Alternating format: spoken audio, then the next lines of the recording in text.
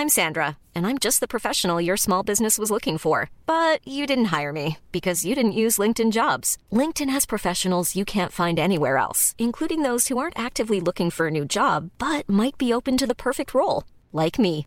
In a given month, over 70% of LinkedIn users don't visit other leading job sites. So if you're not looking on LinkedIn, you'll miss out on great candidates like Sandra. Start hiring professionals like a professional. Post your free job on linkedin.com/people today.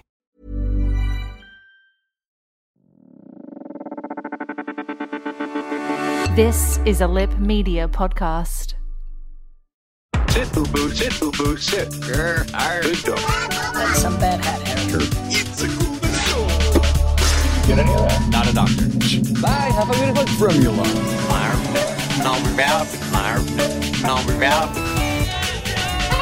I make it. Good night, everybody. Absolutely. Hello and welcome to Hunting Seasons, the podcast that dares to binge watch, deep dive and break down a season of television each and every episode. I'm Broderick Gordis. I'm Damask Leary. And today we'll be discussing The Crown Season 4. Damask Leary, Yes. how are you doing? I'm good. I'm just laughing because my puppy Pearl is trying so desperately to get your attention. While you're trying to be a professional. She's licking your hand. She's bringing you all her toys. I want to play so bad, Pearl, but I have work to do, I'm sorry. Now have a nap. Come back later. I'll play with you afterwards. Now she's looking at me. Okay, no one look at her. No one look at her. Ignore her. But other than that, I actually took the time to listen to our previous The Crown episode. Oh, good. Which is something I just refuse to do generally. But I was laughing at the fact that you and I had both just come back from trips. I'd been to India, you'd gone to Tasmania, and we were talking about how important it is to get out of the home. And I was thinking, you naive assholes. You don't know what's coming for you. Just sitting here talking about everyone needs to go on a holiday. It's so good for you. And what's happened this year? Can't go anywhere. That I being think said, we jinxed it. I feel like we made it happen somehow. this was our fault. You're going to blame Corona, the worldwide I am pandemic that self-centered. Yes, it is all about me. We are getting away this weekend. We're going camping. We are going camping. How long has it been since you've been camping, bro? We used to go camping at university, at uni, the start of every year there'd be a camp, which was really just to go to the beach and get absolutely fucked off your face. Yep, nice. But that was intense, so I guess that counts. Yeah. That's the last time I went camping, I think. So 10 years ago, something like that. Yeah, right. A little How about while. you? Not that long ago, like last year, I think. Yeah, with our friend Lauren, who's been on the show previously. Yes. Yes. Oh, Quite fun. I quite enjoy camping. It makes me feel like a hobbit, you know, like I'm going on a big adventure. I'm actually super looking forward to it. I'm looking forward to just like sitting in like one of those ridiculous fold-out camp chairs and like reading a book with a drink and just doing nothing. Is that the plan? I'm not letting you read a book. I'm going to be annoying you the whole time. Why? What do you want to do? Or I'm camping? going to look deeply into your eyes and talk about television. Oh, God. Well, we can do that for the next hour. Okay. Let's get to our spoiler-free review of The Crown Season 4. Let me clue you in. Season in review.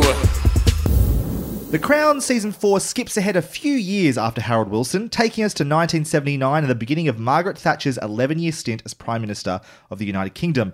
Unlike last season, the core cast goes unchanged, with the notable inclusion of Emma Corrin as Diana, Princess of Wales, and Gillian Anderson as the aforementioned Iron Lady. Season 4 of The Crown consists of 10 episodes, each coming in at around 54 minutes, and took us approximately 9 hours to watch. This is the final season for this cast, with Imelda Staunton, Jonathan Pryce, and Leslie Manville set to succeed Coleman, Menzies, and Bonham Carter for the final 2 seasons. So, Damas, before we get to our spoiler-free review of The Crown Season 4, could you remind the listeners what you thought of the first 3 seasons of The Crown? I was shocked at how much I loved it. Yeah. I thought I was going to be bored shitless. But I wasn't. I soon began a love affair with old Lilibet. Just, you know... And I'm fully in at this stage. Like every time a new season of The Crown comes around, I get very excited. I want to devour it.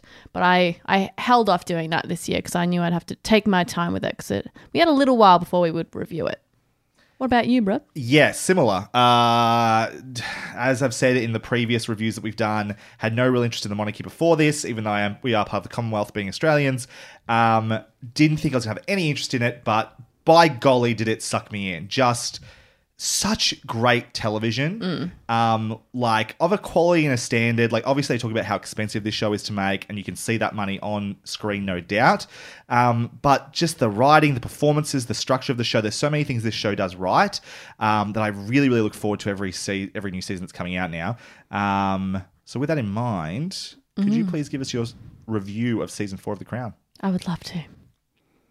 This season of The Crown, we have 2 huge figures in recent British history, and I found myself pretty keen to dive into what this show does best, be subtly scandalous with its curated selection of moments in time.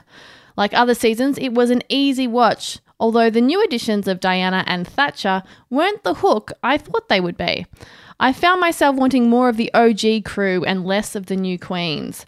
I was fascinated by the characterization of Diana, though. She was a charismatic figure, for sure, and yet the character on the show seemed to be entirely without charisma.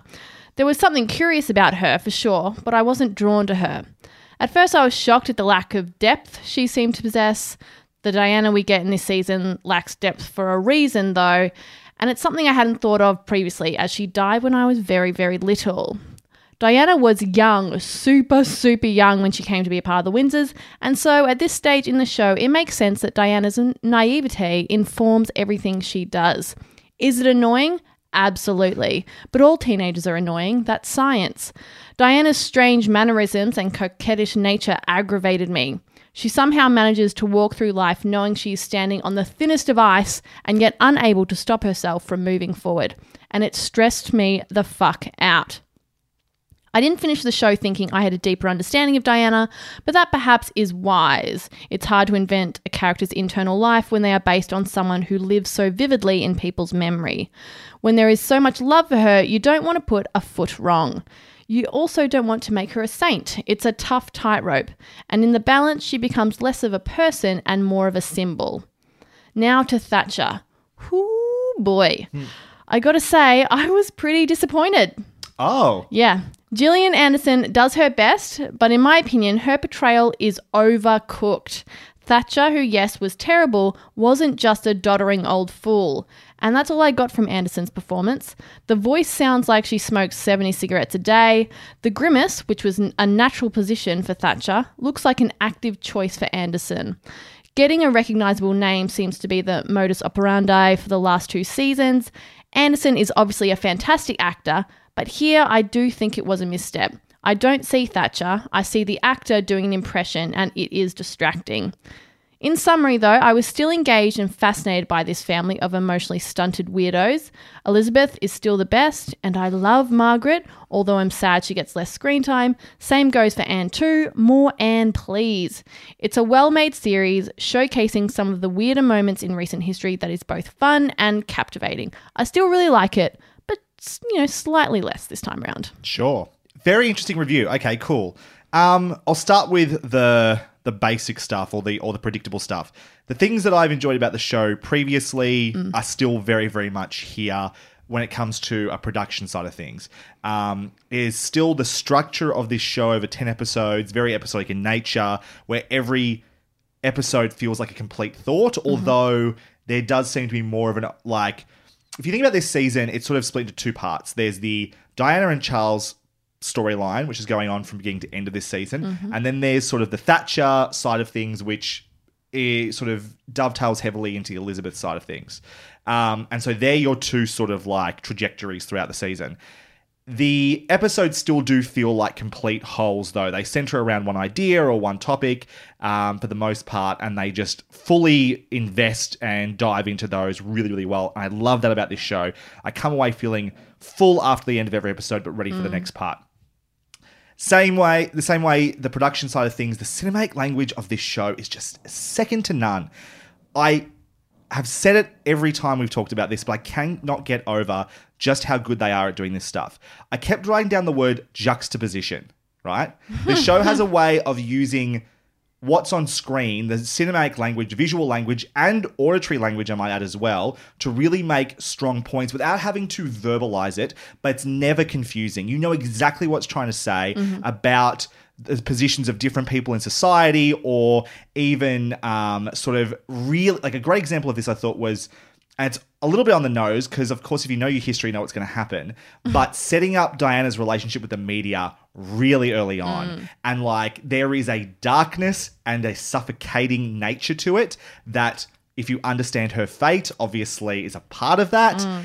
And while it might seem obvious, it's still so effective. And I just can't get over how well this show does this stuff. I don't know if another show does it this well. Yeah, the complicated relationship, though. It's not simply that the press is a dark force as well. Like, it is a relationship that she does have with it, and she is very good at it in a lot of ways. Absolutely. So, yeah, I like the complications around that, which is good. There's two stories, and I think the success, how much you like or dislike this season, comes down to whether you feel like they did these parts well. I personally thought performance-wise, I quite liked what they were doing with Diana and Charles. Is it soap operatic at times? Possibly. Is that possibly the reality of this situation when you talk about these larger-than-life characters of the royals in society and sort of what the royal family has become? Maybe. But does that mean it's necessarily the best drama all the time? That's for you to decide, I think, as a viewer. I, for the most part, liked it. It was Shakespearean at times. It was also frustratingly naive at times as well, I thought. But maybe that's true to reality of the situation. The Thatcher side of things, though, is where I think I'm going to really differ with you. Okay. Where most reviews did, that's fine. I'm not as familiar with Thatcher the person. I'm familiar with her legacy in that sense, but I haven't spent a lot of time watching Thatcher interviews or know her. So I'm not sure how much of a caricature or how accurate to the performance Gillian Anderson's sort of take was, if that makes sense. However, I sort of see what you're saying, especially because we're familiar. We had this discussion last season when we were talking about Olivia Colman taking over as Elizabeth, right? Whereas Claire Foy embodied that for us because we weren't familiar with Claire Foy before this. So she became Liz in our minds, and like Olivia Colman steps in, it's like, oh, that's Olivia Colman pretending to be the Queen. Yeah. Same for Helena Bonham Carter pretending to be Margaret. And this time around, we get Gillian Anderson, and it's like, well, that's Scully / any other character she's played being Margaret Thatcher. And so, of course, that face she's making is not a natural position for her. And so it looks strained because it is. And so I can definitely see where you're going with that and how that's not working. But every time you had Olivia Colman and Gillian Anderson in a scene together and these two titans are performing the fuck out of it, I was in heaven. Yeah. Like, there's a scene in like the second or third episode where they're just sitting in a car together. And I was like, this is such a fucking treat. I'm so enjoying just letting these two great performers do their thing. And the thing I found this season, last season, the Olivia Colman aspect was I was a little bit disappointed. I think I was still getting over Claire Foy. And I had a hard time attaching myself to Olivia Colman's Elizabeth. She owned it a lot more this season, I thought. I agree. It became her own version a bit more. Yeah, I think it was, less of a shock because I think we were familiar with understood, knew Elizabeth much more as a person becoming the Queen. And then when we first meet Olivia Colman's Queen, she is the Queen and we lose the person. But now I think they give her enough room that she is able to inhabit both, which is good. Yes. And yeah, I just thought she was owning the role much more, and I wasn't seeing Olivia Colman as much as I was seeing her version of the Queen. And then that alongside Gillian Anderson's Thatcher, who I found to be a fascinating figure throughout this season. I really thought, I'm fascinated to talk to you in the spoiler section about what they were trying to say or do with Margaret Thatcher, because she's obviously a controversial, some would say divisive figure. Others would say there's nothing divisive about it. And the show was more sympathetic towards her than maybe I anticipated it was going to be. I'm looking forward to talking about that as well. I don't know. I mean, I think that's this show, though. If you don't expect... Because this show is about making the most unsympathetic people sympathetic, at least in some way, in just them being human way. So if they didn't do that for Thatcher, I think it would feel even more inauthentic. Sure. I don't know. Overall, I think what this season did better than last season, perhaps. I was familiar with these actors in these roles now. I'd gotten used to seeing Tobias Menzies, Helena Bonham Carter, Olivia Colman in these roles. The inclusions of... It was always going to take a more dramatic step up once you include Margaret Thatcher and Princess Diana. And that side of things this season felt more defined than the last season did. Yes. Which gives it a step up, I think. And it possibly is my second favorite season of the show so far. The first I still think is almost perfect. Yeah. So good. And the third had teething problems for me. I think I really, really found myself just, while I think there's things to criticize about some of the storytelling perhaps, or some of the portrayals of the characters, I really, really, really love this season. I thought it was so well defined and it was just such a fascinating period. And it's helping, well, what's making it more complex now as well is that it's becoming much more in the period that people remember, even people of our generation. Like, this is starting to get to modern times, and we can't hide behind this being a period piece anymore. Like, there's a lot of talk about how accurate this season is or isn't, or how loosey-goosey it is with the facts and reality. And that's fascinating in its own way, and certainly makes me raise eyebrows that I wasn't raising in the first couple of seasons because I just wasn't familiar with the era. What are your thoughts on that then, the accuracy? Because I don't mind the outline of truth, and then in the middle is good television. It becomes a bigger problem where, we talked about this in the first couple of seasons, where it felt like a lot of a history lesson because I wasn't familiar with any of these things that were happening. And so that was a blurry line. It's like, this isn't a documentary. You shouldn't treat it as a history lesson, but I am learning a lot about the royal family I didn't know. I'm not so much learning about the royal family now as I'm seeing a perspective on events that I'm aware of. And in that regard, I think my just sort of perception has changed for it. I'm not thinking of it as a history lesson anymore. I'm thinking of it as an interpretation. And while a lot of this is not factually correct, timelines are wrong, all sorts of things like that, I think it does give you some insight into these characters, these larger-than-life characters as human beings that might not be, completely accurate, but probably is touching on the truth of the situation to some degree. It's a dramatization. We need to remember that. It's never been more clear, but I've also become more aware of that myself, and I think I'm enjoying it on that level. Does that make sense? Yeah, it absolutely does, and I agree with that. I think I see it in very much the same way. Yeah. It's fascinating watching this move into the future. And the next two seasons as well, we'll talk about that at the end of this episode. But even more and more I'm fascinated to see, as that relationship becomes more part of my actual memory, it's going to be fascinating to see how we feel about it as we go along. You were writing down a response to something there as I was talking. I just had a thought about the character of Diana that I don't think occurred to me previously as you were talking about her. It's like, this show is about just absolute weirdos. And I think the perception of... That's so well said. It's true. Yeah, the perception of Diana is, she's got, this moniker, although that was, I'm quite sure, post-death, like the people's princess and all that stuff. And she was like the relatable one.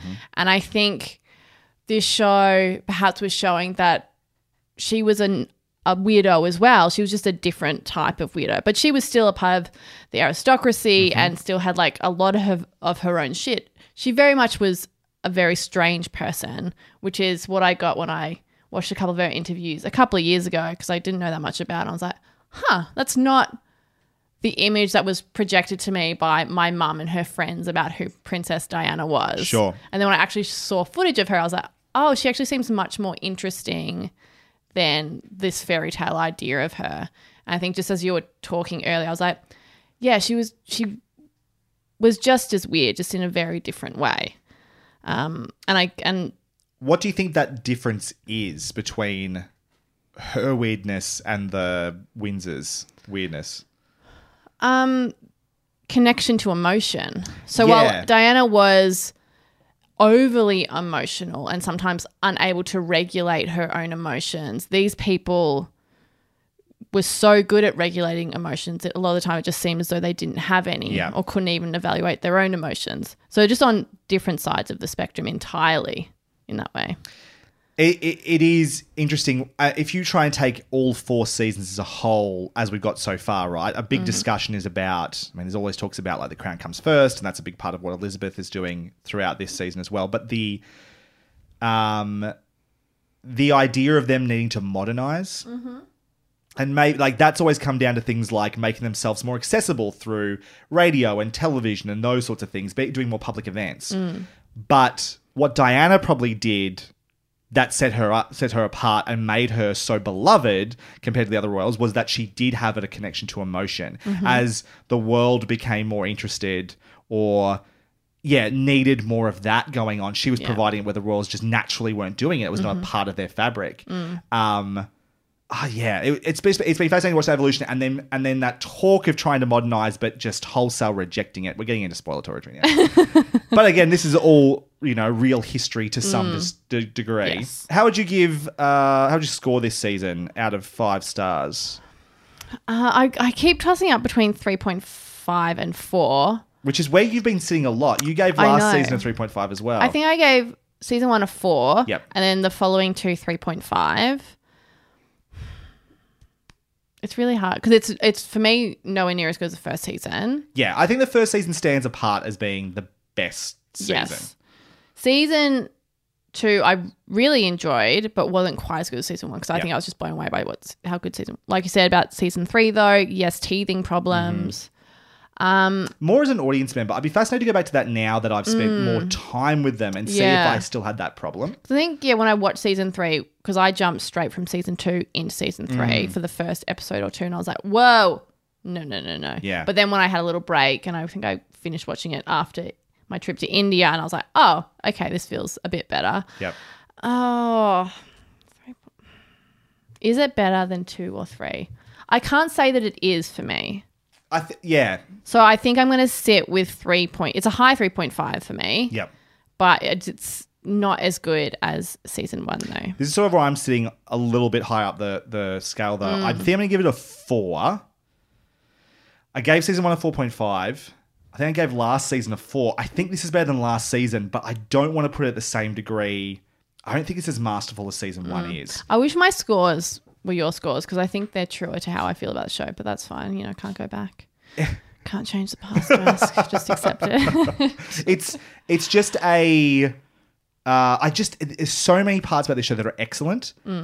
And some of the things that make this season better or more dramatically fulfilling are also some of the reasons that maybe it's slightly lesser than other seasons in terms of its care with character or leading to more into things that probably aren't true for the sake of characterization. Like there's a lot to, but I think this is the one thing I didn't get to in my review that I want to say. I write so many notes writing this show. Sometimes when I'm watching a show, I struggle to find things I really want to talk about. Too. This show is not that problem. I have pages of stuff because there are things that are impressing me so often about what's going on, or they're honing in on something fascinating about these characters, or whatever it might be. It's just so rich that I can't give it anything lower than a 4 because it's a standard of television that is very few things are hitting at this stage. Yeah. Does it get everything right? Is it the most compelling story all the time? Maybe not. But boy, it's hitting such a high benchmark episode after episode after season. It is really impressive to me still. Ryan Reynolds here from Mint Mobile. With the price of just about everything going up during inflation, we thought we'd bring our prices down. So to help us, we brought in a reverse auctioneer, which is apparently a thing. Mint Mobile Unlimited Premium Wireless. How to get 30, 30, bit to get 30, bit to get 20, 20, 20, bit to get 20, 20, bit to get 15, 15, 15, 15, just $15 a month? Sold! Give it a try at mintmobile.com/switch. $45 up front for 3 months plus taxes and fees. Promo rate for new customers for limited time. Unlimited more than 40 gigabytes per month. Slows full terms at mintmobile.com. Hiring for your small business? If you're not looking for professionals on LinkedIn, you're looking in the wrong place. That's like looking for your car keys in a fish tank. LinkedIn helps you hire professionals you can't find anywhere else, even those who aren't actively searching for a new job but might be open to the perfect role. In a given month, over 70% of LinkedIn users don't even visit other leading job sites. So start looking in the right place. With LinkedIn, you can hire professionals like a professional. Post your free job on linkedin.com/people today. Flexibility is great. That's why there's yoga. Flexibility for your insurance coverage is great too. That's why there's United Healthcare Insurance Plans. Underwritten by Golden Rule Insurance Company, United Healthcare Insurance Plans offer flexible, budget-friendly coverage for medical, vision, dental, and more. One of these plans may be right for you if you're, say, between jobs, coming off your parents' plan, turning a side hustle into a full hustle, or even missed open enrollment. Want more flexibility? Find out more about United Healthcare Insurance Plans at uh1.com. Planning for your next trip? Elevate your travel style with Quince. Quince has all the jet-setting essentials you'll want for your next getaway, like European linen, premium luggage options, buttery soft Italian leather bags, and so much more. And it's all priced at 50 to 80% less than similar brands. Plus, Quince only works with factories that use safe and ethical manufacturing practices. Pack your bags with high-quality essentials you'll be wearing for vacations to come with Quince. Go to quince.com/trip for free shipping and 365-day returns. Before we dive into spoilers, we'd like to ask everyone who enjoys the podcast to please review us on Apple Podcasts. Nothing helps the show to grow more than by throwing 5 stars and maybe a couple of nice words our way. And to sweeten the deal, if we reach 25 written reviews on Apple Podcasts, we will finally review Buffy the Vampire Slayer Season 1. We would also love you to share hunting seasons with friends and family who you think might also enjoy listening. Next week, we'll be back with our review of The Mandalorian Season 2. It'll likely be our last review of the year. If you'd like to contribute to our discussion of The Mandalorian, or if you have any thoughts on The Crown, you can write to us or send us an audio recording that we may include in a future episode to contact@huntingseasonspodcast.com or find us on Twitter @HuntingScast. But right now, let's talk spoilers for The Crown Season 4. You're now entering the spoiler zone. Spoiler warning. From here on, we'll be discussing everything that happens in Season 4 of The Crown. Before listening any further, we recommend watching all of The Crown up to this point. If you've not yet done so, proceed with caution. There are spoilers ahead. You have been warned. Kids, I'm going to tell you an incredible story. Story time with Damask. This season begins with the introduction of a wood nymph named Diana. She skips into Charles' heart by hiding behind some shrubs and giggling. She is very keen on the future king, and he is very keen on a woman who looks at him adoringly. I'm not psychic, but I have a feeling these kids are gonna make it. Elizabeth also has her eye on a new woman, except this one sounds like she smokes 1 billion cigarettes a day and rocks her dowager's hump. In their first meeting, Lilibet wants to discuss lady things, but Thatcher just finds a copy of the Feminine Mystique and wipes her ass with it. Women are too emotional for leadership, she says. We lose poor old Uncle Dickie, which is very sad. Philip, in all his grief, punches his son in the face for being the new favourite of his faux papa. What is with this family and needing to be number one? I can't imagine why they're all obsessed with hierarchies. Feeling sad about Dickie's death, as well as receiving a guilt letter from the grave, Charles jumps right into an engagement with Diana. Nothing quite like a shotgun wedding to a child bride to lift your spirits. Next, we head to Balmoral, where the Windsors really put the cunt in country. These people had me feeling sorry for Maggie Thatcher as they look down their exceptionally snooty noses at her.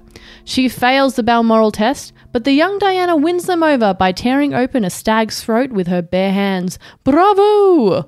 As preparations for the marriage are underway, Charles starts to have second thoughts. Too late now, old chap. Mummy and Daddy don't care about your feelings. Who would have thought that hundreds of years of strategic marriages would make such a miserable family? Thatcher's favourite son goes missing in the desert because he is the embodiment of an 80s joke about men. Why don't they ever ask for directions? Lol. This whole debacle has Liz wondering who her favourite is. I'm with Philip, who unquestioningly and without pause chooses Anne. The Queen, however, chooses Andrew, which, as we all know, is a big mistake. Moving on. A man breaks into the palace and chats about the news of the day with the Queen. He tells her that it's a bit hard to live when all social services are being gutted and the sense of community has been decimated by Thatcher's policies. The Queen says thanks for the chat and he goes off to prison.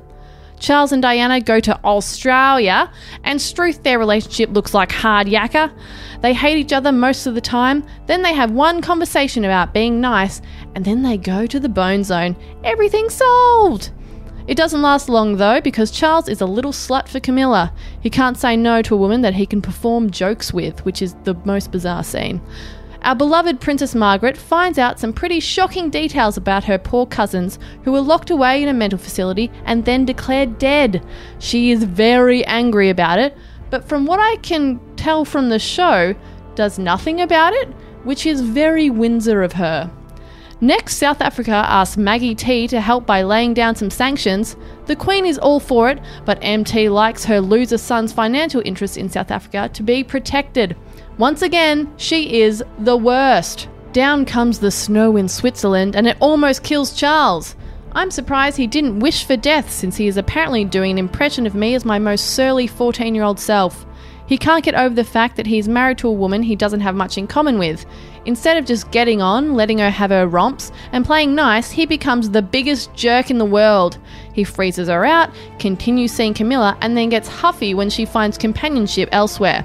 Diana has reached the end of the rope and is preparing to blow up Charles and his whole family next season. Cannot wait. Thatcher has 0 friends left. Not surprising, since the woman doesn't know how to have a conversation with someone without breaking their kneecaps and then refusing their right to healthcare. Her party turns and she is out of office. Bye! The Queen feels a bit bad though, so she gives Thatcher a participation medal. Cheerio, Maggie T. The end. Deep dive. It's cool to know other people think about this stuff too. I'm loving having these story times with Damas back. Oh, good. They've been so good. It does actually help me to remember what happens in the show. Well, please keep it up because I am loving them. Where do you want to start? You got a lot to say about Maggie Thatcher in your story time there. Do you have any particular insights on her? Obviously, you're not loving the performance from Gillian Anderson there. Yeah, because when I first watched the impression or performance, I was like, impression. That says everything. Yeah, I was like, it's a lot. Yes. Obviously, just off the bat, you're like, whoa, that's a lot going on there. Then I was like, oh, that's probably what she's like though. And then I was watching some interviews because the Thatcher on screen is, I mean, I do think she comes off as like a bit of a doddering old fart. See, I disagree with that. I thought she came across as like she's got very particular characteristics in terms of how she talks and holds herself and all sorts of things, but she never seemed doddering to me. She always seemed I mean, yeah, I think it's more in like control. the mannerisms, how she is holding herself. Like she seems like a woman who is in her 50s pretending to be 80. Sure, yeah. And that's not where she's at the beginning, certainly not at the beginning of the season, so it's confusing. Sure. And then I watched a bunch of interviews and, you know, Margaret Thatcher, for all her faults, like, you know, she seemed strong and she had like this wry smile when she needs to, like when it's a bit of a joke. She came across as very confident. Like she wasn't one note, I think. And I think in this show, most of the time she really is just that one note. So bad people are often very clever and charismatic people. And that's what I don't think we were getting from Gillian Anderson. She was playing her in this very, what would you call it? Very particular sort of, I think the idea that she's seems older than she really was at that time is correct. She seemed like she would have been in her 80s or something like that, playing her very aged up for some reason. Yes. Someone who's dyeing their hair colour, but they're really 80 and they're hiding their graves, something like that. Walking around frail almost, which does not, I don't think, reflect the reality of the situation. But again, I'm not as familiar with that. She was stuff. very uptight, obviously. Of course. And she did have that grimace. But yeah, there's a charisma there. Yeah, there is. And she was like whip smart. And, you know, when she got you, she knew that she got you. Yeah. And you could tell in her face that she got you. So it was like there's a bit of that to her. As opposed to kind of being this almost socially inept woman who was just couldn't stop herself from being so blunt and callous and all those things. Sure, absolutely. What did you think about how they portrayed the character in the show? Not necessarily the performance, but what they did with Margaret Thatcher. Again, as we said, a controversial figure to say the least. That's a nice way of putting it. Did what they were trying to say with her, I felt like I went on a journey in the sense that I have a lot of preconceived ideas about Margaret Thatcher, what she represents. Yes. And I was surprised, like you said, there was a certain amount of sympathy I had for her and her husband when they were doing the Balmoral test. Oh, yeah. And like, I was like, how dare this show make me feel this way for this character? I mean, I don't mind moments of sympathy for people. I mean, I think it would be I was tongue-in-cheek in saying how dare they. Yeah. I'm sure there are people online who absolutely believe that it should be black and white and to not portray that is like a class betrayal or whatever. I don't think that is accurate or productive in any way. But I did like the moments of the light and the dark. And I think in the Balmoral episode particularly, I was excited because I was like, perhaps we are going to see a more human side of her, you know, the embarrassment or the awkwardness of having the wrong shoes. Of, when they came down in black tie. I almost Apparently died. did not happen. Yeah. Absolute well, fiction. I mean, that's the thing is like, she is a leader of the Conservative Party. I'm sure she was kind of probably well-versed on a lot of these things. Not to say that she liked the royals at all, because she didn't, but that's not to say that she would be so ill-informed. Just very quickly, because I don't want to dwell on this, but it is interesting to think about these two last seasons as a pair, right? And what Harold Wilson, as someone who was, you know, on the Labor Party, anti-establishment, anti sort of the royal family, and sort of the idea that they created quite a remarkable friendship or partnership, that he's found some sort of appreciation and common ground with Elizabeth. And then Margaret Thatcher is part of the Conservative Party, theoretically, you know, pro this conservatism and this and the royals having more of a conflict with that. I thought was a really interesting like pairing of those two prime ministers together into these last two seasons. Yeah, it really is, because obviously, sorry, is his name Wilson? Is that right? Yeah. So Wilson and the Queen, while, you know, disagreed in a lot of areas, had, I think, a similar moral centre. Yes. And a love for their country and what their country was and or could be. Whereas, you know, Maggie T, as I call her, it's weird because she is a conservative, but what I found interesting, because we also see that when she's having conversations with other conservatives, yes, including the Queen, is that she really isn't about conserving institutions or the way that life has been, which is like what one would expect from a conservative. Well, she's not a moderate, right? No. Which is what a lot of these career politicians are trying to be, right? Yes. They want to stay in power once they're in power. They're not really interested in upending the status quo, where she, if anything else, and let's obviously say... Oh no, he's playing devil's advocate. No, it's not devil's advocate. It is the idea that she definitely had ambition. Terrible ambition, ultimately. No sympathy or care. She did not have an empathetic bone in her body, apparently, but she had ambition to make changes. She had a vision. She definitely had a vision. I think ill-informed. Definitely. Vision, but she did, yeah.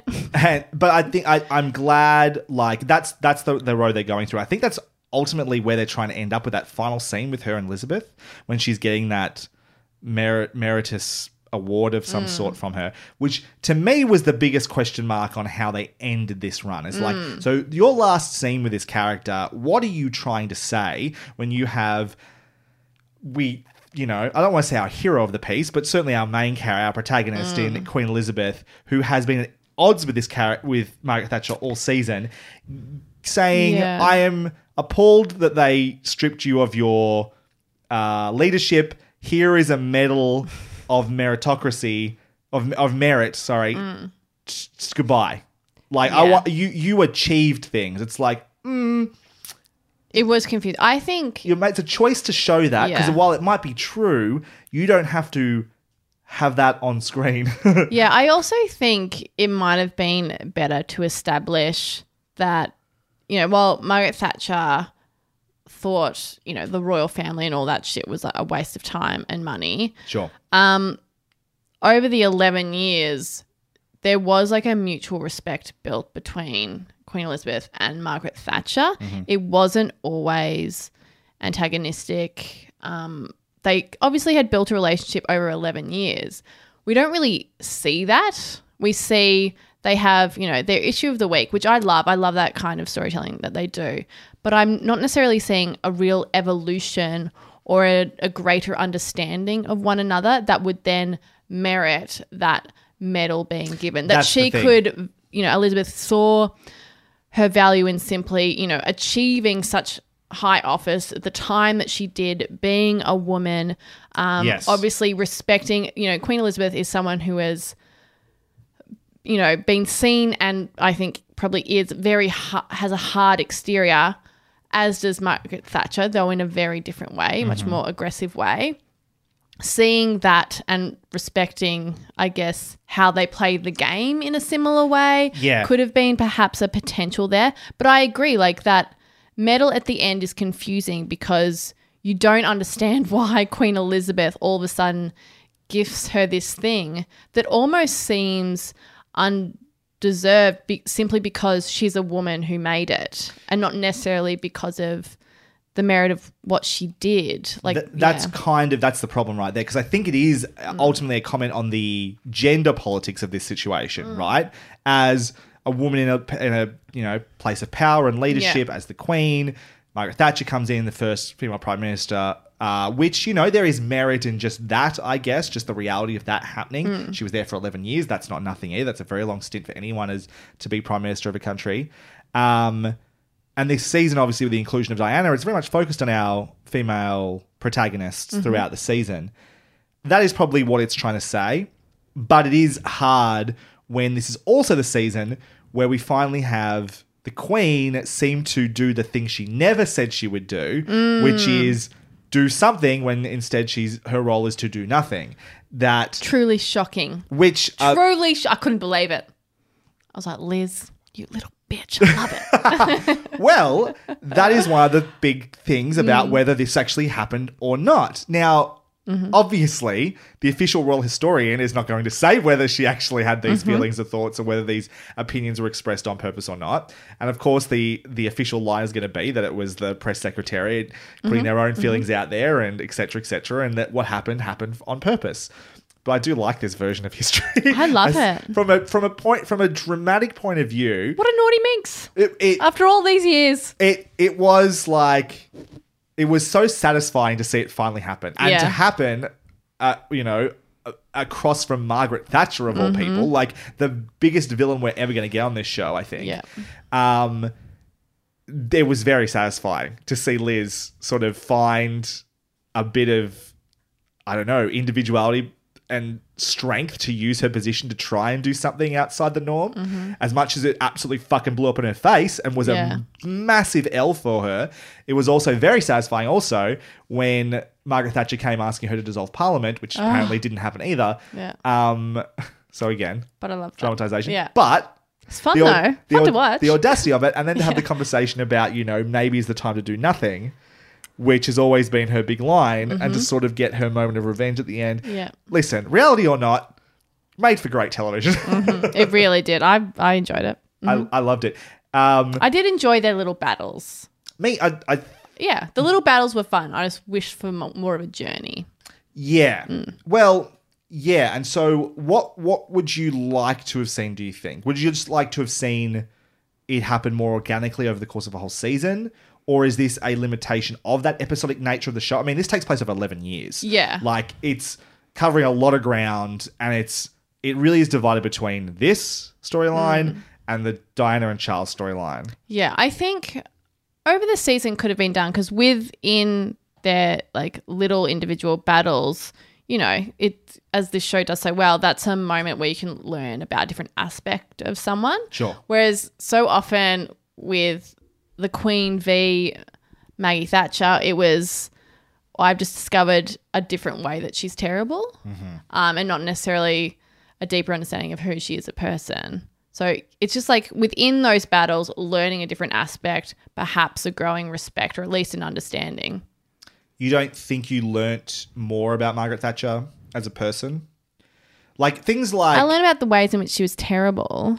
I felt like for all the things that, of course, she is worth criticising about, she did become a little bit more interesting and fascinating to me in her contradictions, which is what makes a person human, right? Yeah. It's the things that they stand for, but also where their failings are. Her blind spots particularly were quite interesting. So blind spots involving her son are absolutely fascinating and informed a lot of things, I think. Her blind spots in terms of the effect she was having on the country and the people that she was supposedly leading, etc. But little things like, I find one of the most fascinating details is the idea that she's like cooking and having to keep up her role as the housewife alongside being the fucking prime minister. One of the most fascinating details about her, this contradiction of like that women shouldn't lead because they're too emotional, and of course herself being a woman, like that I'm not sure if it's self-hatred or hatred for a gender or what it is, but that, while not greatly explored, is a big part of the detail and the fabric of the character in this. Every time she's having a meeting with her cabinet and she's cooking up, something in the kitchen with her daughter or whatever it is, it says a lot without saying anything explicitly. And I really, really appreciate that because it gives me, I don't know, a lot to sort of think about or to munch on there. I guess I like the background of that. I don't think I got a deeper understanding of who she is as a person because of those little details, though. Didn't make her more human to you? The fact that she cooked dinner every night. No, it made me go, oh, that's a bit fucked. But no, it didn't. Okay. No. What about Elizabeth this season? We did talk a little bit about her and her battles with Margaret Thatcher already. Mm-hmm. Do you feel like there's an evolution of this character? Can there be an evolution of this character, this stalwart side of person? Like you said last season, we sort of come into this Olivia Colman, Elizabeth, and she's the queen. Yeah. She's got the job. She's good at the job. She knows how to do the role, and she just keeps going on about it. Did you find there was much here to set her apart from previous seasons that felt like growth, that felt like change, that felt like you were learning more about her? I think it was perhaps this season a bit more of a time of reflection, right? Because she's settled into who she is going to be as the monarch. And now watching, reflect, I guess her chicken's coming home to roost in a certain way, particularly in regards to her children and their lives. And the way that she has decided to run herself as the queen obviously has trickled out throughout her life. So she's, quite an unfeeling, not particularly empathetic person, not affectionate in any way, and how that has then affected her children, their relationships with her, their relationships with their spouses, and just kind of, it's done now. Like she's finished really raising them and just having to sit back and reflect on what that actually means. So if her job as the queen is also to create an heir, has she done that effectively? I think perhaps she hasn't. She doesn't seem to like Charles very much at all. I think she thinks of him as weak. She also thinks of him, I think, as like heir apparent is more important than him the person, right? Yes. So every time she's having a conversation with him, is it because she is the job? She is the job, and she knows that the next job is to make sure he's ready for that role, and so that episode, and this is where I thought Olivia Colman was really coming to her own this season, was really great. That episode where she's like trying to figure out who her favorite is or whatever, which is a lot of fun. Just the idea of like Philip coming and going, oh, you don't know who your favorite is, and like leaves the room, and like I was like, that's cheeky and fun. Philip, by the way, absolute sideline character this season. Yes, like he has a couple of moments with Diana. What he became, though, is totally. And I think that's also reflective of his relationship in the future. We will talk about with him and Diana. Sure. Yeah. And anyway, that idea though of just like her having these lunches, these conversations with her children, and just the way that Elizabeth seems to naturally fall into these different patterns with them depending on who they are. Particularly with Charles is the most interesting, where she is instantly hypercritical of everything that he's doing, because she's always thinking about him being the next one in line. And I'm sure it's on the page, but it's totally subtle stuff in the performance of Olivia Colman that I really appreciate what she did this season. It's fascinating seeing her as the head of this household and reflecting on those elements. I agree with you 100%. I really love that stuff. Yeah, I mean, just the moments we spent with the kids. I mean, I'm a big fan of Anne. I think she's great. The kind of yelling, "I'm fine," which beautiful. And then also, she says to her mum, which I think is pretty accurate, is like, is your whole thing just to do nothing? Is your answer to everything is to do nothing? I think which like that. It is, which is like what we learn in earlier seasons is when she did things went wrong. She was taught to do nothing. And I think she learned that was the good thing to do as the head of the monarchy. And so she's trying to teach her kids that is the good thing to do. You just do nothing. And it You will buck all- up, you deal with it, and it all turns out fine. Yeah. Because for the most part, that worked out for her. Didn't work out for Margaret. Didn't work out for a lot of people in the family. It worked out for her, and she thinks it should work out for everyone else. So she tries to impart that on her children, particularly Charles. Yes. Who, for whatever reason, his wiring, he simply can't. He's not her. He wants different things. He feels a lot. He doesn't have the capacity to express it in the way that, say, I don't know, a quote-unquote normal person might. But he does feel a lot. He's a sensitive person. And unfortunately, his mum finds it intolerable.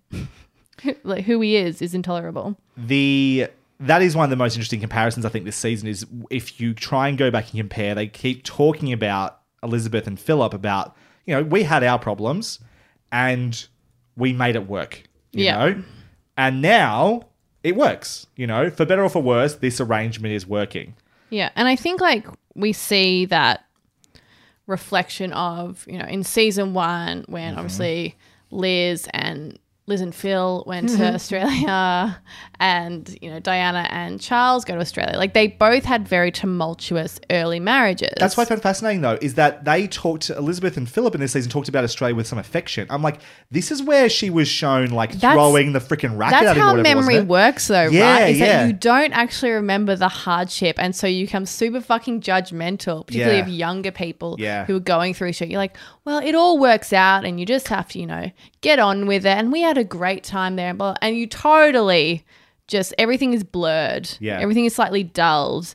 The sharp edges of those first few years of marriage that they had, and if they had shown some empathy and given real guidance within the show, obviously I'm not talking about reality, done that, like, who knows what would have happened, But instead, it's just like, we'll just get over it. Like, just be nice to each other, show some respect.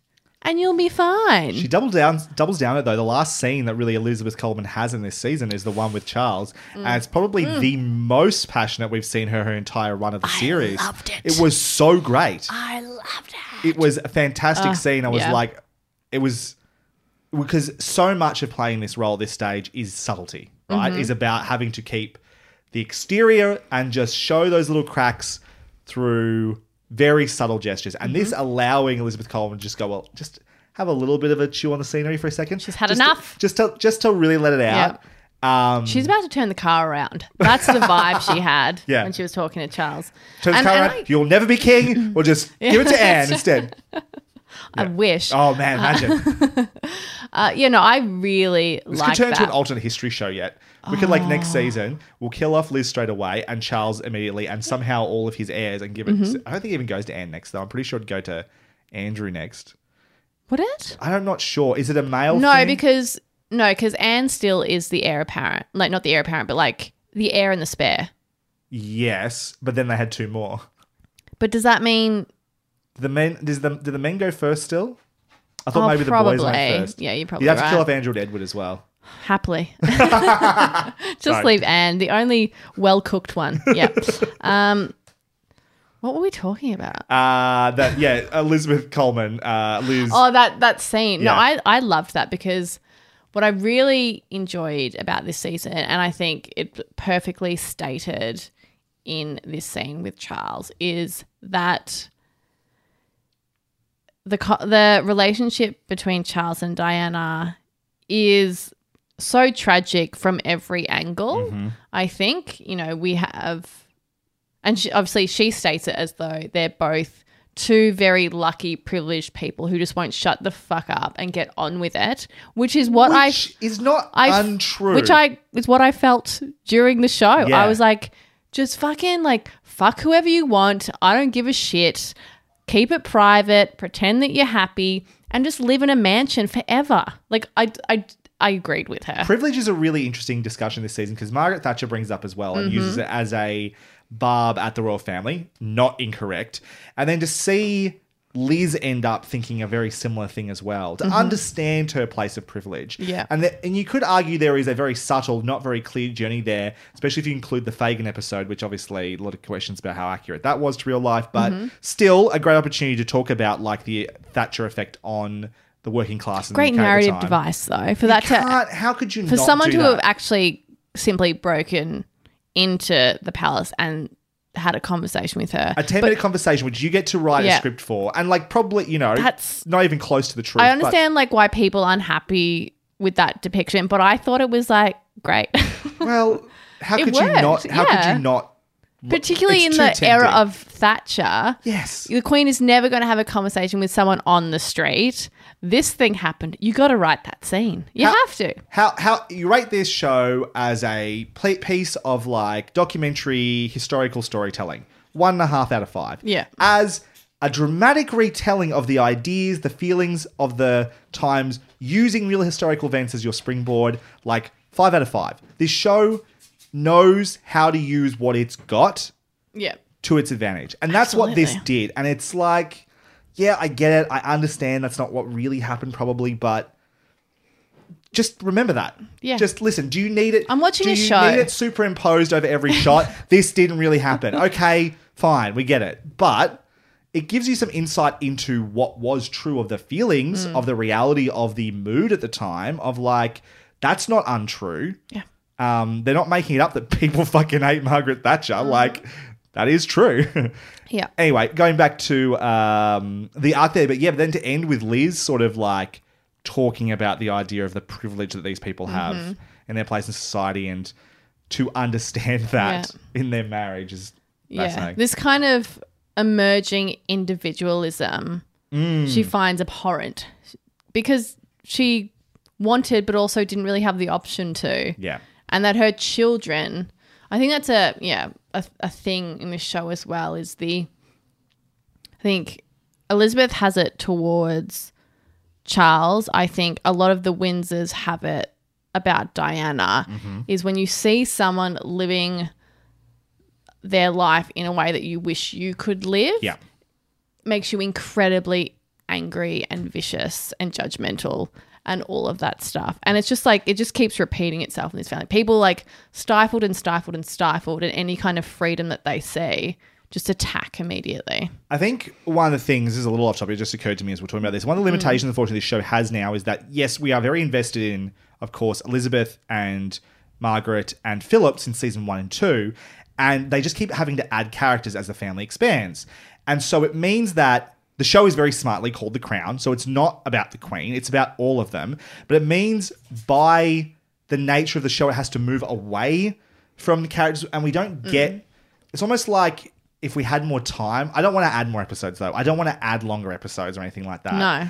But it means that we have to try and find time for everyone, and not everyone's going to get their time spot. Like, Margaret essentially gets 1 episode this season, which is sort of becoming the norm. And I thought it was a great episode.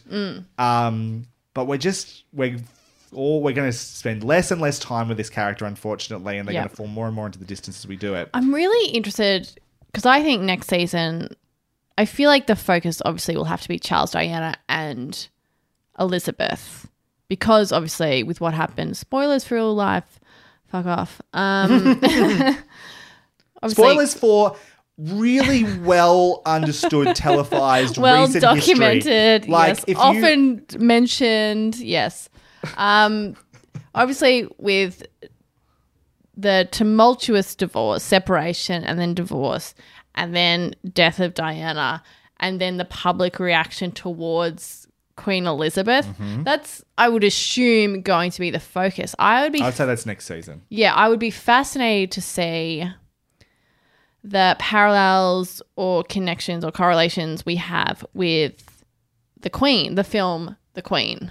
Because which I need to watch like immediately you really to get do. ready It's for very it. good. And also you'll recognize as you watch The Queen that one of the episodes of this season very much has the exact same metaphor. Sure. Which is, I think, works. But if you've seen The Queen, I was like, can you just reuse an idea like that? I got the feeling they're going to have to start doing that. And like, I suppose why not? Like, but in like a different context though. I was fascinated by that. And I understood why. And I think, you know, the writer was very happy with it and that's great. But I was like, oh, so now I'm fascinated to see how he's going to tell that story when he gets to differently. it. Yeah, sure. I'm interested. Will they just say, just to insert the movie in this part, it's like, I the wouldn't part hate of it. Elizabeth will be played by Helen Mirren. I wouldn't hate it. Yeah. I imagine that's where they're going with it. I wonder also whether we're going to get to William and like Kate and stuff like that. Like how far into the future are we going to get? Are we going to get to that next generation? If you think about this as a generational show, the next generation is the next kids. Have there been enough years of them though? I mean, yeah. I think so. 'Cause How long have William and Kate been married for? So, because Will, is 12 or something in the series, maybe 10. And then, so next... What if this Wasn't show he like ends, 14 when she died? What if this show ends with... Harry leaving. Harry and Meghan Markle getting a Netflix deal. All the way back. And you just see Meghan Markle writing at a laptop, very like Carrie from Sex and the City. And you just see on her computer like The Crown episode 1. Okay, I'm in. I love it. Yeah. Why not? The twist. It was Meghan all along. I feel like getting off track a little bit. I don't know what you mean. Yeah. Olivia Colman, just always wanted to say, I think what I really appreciate about her this year is because sometimes she's becoming like a background character in a lot of episodes. She's had a few really good ones with Margaret Thatcher, obviously. But she found a way, and the writers found a way to make her dullness quite witty and fun. Like, she was fun, wasn't she? There was the bit where they were talking about, like, you know, dealing with too much emotion or being angry or whatever. She's like, oh, brisk walk away always fixes that for me. I'm like, fuck, you are the dullest person in the world. But just the way that Olivia Colman found a way to make that really endearing and lovely. And then followed up with... Just like Grandma, you know? Just like Grandma. Yeah. But then followed up with like the Billy Joel bit. And there was another line... I loved when she was going to meet up with all the kids and she asked her assistant to like get her like all their hobbies and things. And she's like, well, one would hate to appear cold. And I was like, love that. When... Princess Margaret's talking about Dazzle, right? And she'd found this deep connection with him. And she's like, oh, God. well, no, he's a friend of Dorothy. And she's like, really? And she's like, why was he so enamored with me? And she says, I think you'll find that's because you're a royal princess and he's a raging snob. I was just like, and then there was also the bit where which is very true of gay men loving the royal family. Totally. Yeah. But then there was also a bit with Philip that I loved where he almost choked on whatever he was eating when she brought up like his like ballerinas. Well, he's like, why didn't you ever dance for me? And she was like, well, you had your own ballerinas. I was like, oh, that was, and he was like almost choked. It's almost, you could so see that good. he like didn't want to move. He's like, oh fuck, Am I she dead? remembers. Did she kill me? Yeah. Am I dead right now? Yeah. It was just little bits like that. I don't know, just really made me go, you haven't replaced Claire Foy. I don't think, No. I think anyone's going to have a hard time because we spend so much time with her in that role during the formative years. My affection for her, Queen Elizabeth, is so large, but I did come to really appreciate Olivia Colman's Elizabeth by the end of this season. I appreciated like her intelligence. Definitely. Yeah, through that. Did you have any particular thoughts on Princess Margaret this season? Helena Bonham Carter? There wasn't a whole lot. The one episode where obviously she's got a bit of stuff to do. Oh my God, she's just so fucking tragic. And the sadness. I mean, I was heartbroken. I think I was yelling at the TV when, for the millionth time, Princess Margaret just asked for something to do, and then the Queen trots in and goes, I was so angry at actually, her. I know you've asked for more. I'm going to give you just a bit less. I think I wrote down, fuck's sake, Liz. I like, couldn't- what are you doing? And I get it's protocol, and that's her whole thing is like, if it's protocol, got to do it. But I was just like, can't you find some sort of job for her to do? I was interested, and I thought we'd get more of it, was obviously when Princess Margaret isn't doing well and she's going to see her friend. And then Charles comes. And I was like, oh, what's the relationship there? We didn't really get one, but I was like, oh, I was hoping we might. Then, of course, we have her being real cool about the cousin situation, being like, fuck you guys, you're all pieces of shit, fuck you. Which I always say, apparently the interpretation of this is not, again, official royal historians are saying this is not quite as it's said, but possibly the darkest perspective on the Windsors that's ever come up in terms of like And really feeds into the next episode when they throw that writer press guy under the bus to get Liz out of trouble for expressing opinion on Margaret Thatcher. But like to protect the crown, this idea they would hide these people away. They sacrifice anyone. Holy fuck, and man. Everyone's got to go if it in any way. Truly dark. Yeah. This Darwin had nothing on you line from Margaret. But I just like fucking hell. Okay, I was like, oh, that's cool that Princess Margaret's being awesome about it. And I need to Google. She had no involvement in that whatsoever. None at all? None. Okay. It's an absolute fiction. Because I was just... It was just a good use of a character that's obviously it was really weird to have a character be like, this is really fucked. Yeah. Go to therapy and be like, is this about me? Is it going to affect me? And the lady's like, no, don't worry about it. She said, oh, thank God. And then, so nothing happens about it. No. And then at the end, we see that one of the women died in 2014. Yes. What happened? Did they look after them at any stage? So from what I've read, very brief research into it, like literally just a Wikipedia page, the historical account is that there was always aware this was happening and the Queen Mother was sending them gifts and things all the time. That this was not nefarious and that sort of thing. Right. They were like aware of them and in their very they got some nice prezzies in there, did they? In their very Windsor way were like looking after them. That's the official line anyway. So I think this was... Ultimately, they used Margaret and her obvious mental health issues as a vehicle to give Helena Bonham Carter an episode to do her thing, which is great because Margaret's been fantastic. Has been one of the most fascinating characters of the show so far.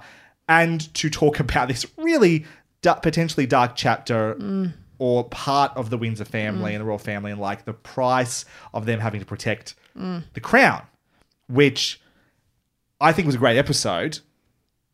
How much is based in reality in terms of how events actually played out? Almost none, as far as I can tell. Does it not make it a good episode of television, though? I think it's still a great episode. I think it does. I was just like...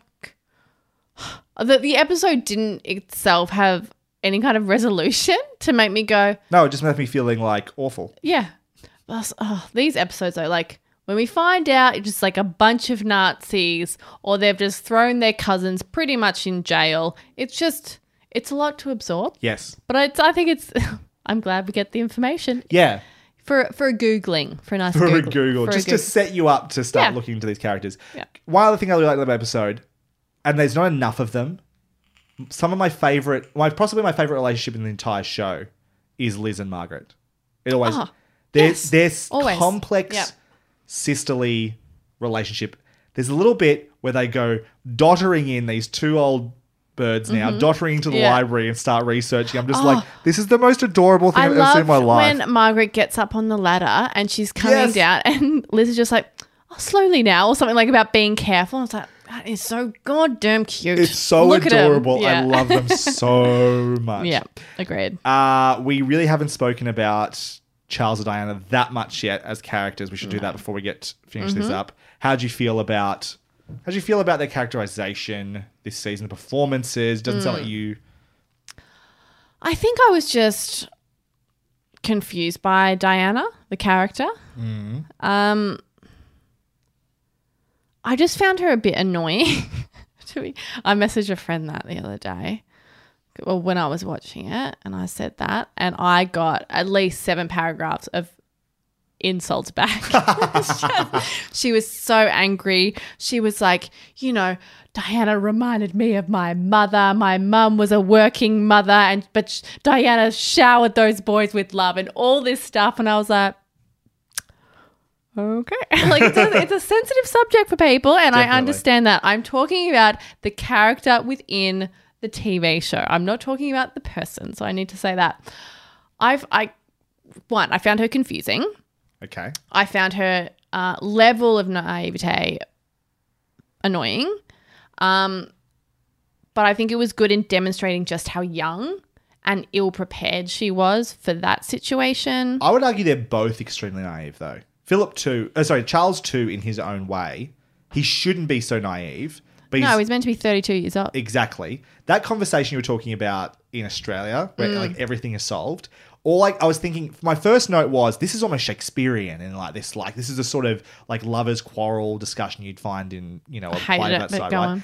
Yes, but then it ended in a way and I was like, oh, you naive motherfuckers. You've got no idea just how have this to be would kind actually... to each other. Yeah, I was Yeah. like, you just both seem like complete idiots, Yeah. which possibly they were. They were. Like, Yeah. walked into this thing with no idea of how these things were actually going to work. Yeah. And I think that's a big part of it.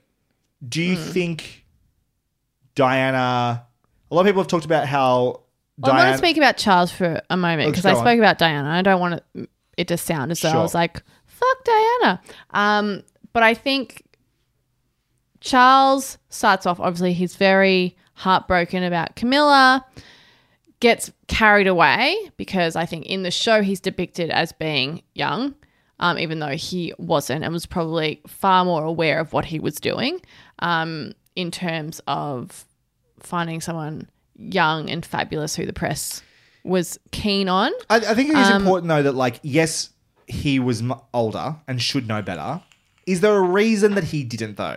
Like, is he, at least the character in the show, not necessarily saying the person in real life, emotionally stunted because of his ridiculous attachment, not ridiculous, his firm attachment to one other person in his life?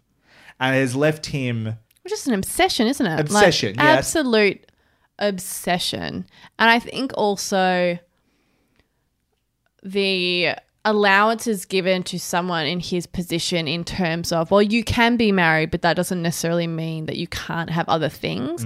And so I guess perhaps it was naive of him to think that he can just marry anyone and that they then would be okay with that continuing, which was obviously not the case with Diana. No. That wasn't going to be the situation because she wanted the fairy tale. She wanted to marry the prince who would then become king and they would be in love forever and it would be fabulous and they have beautiful babies.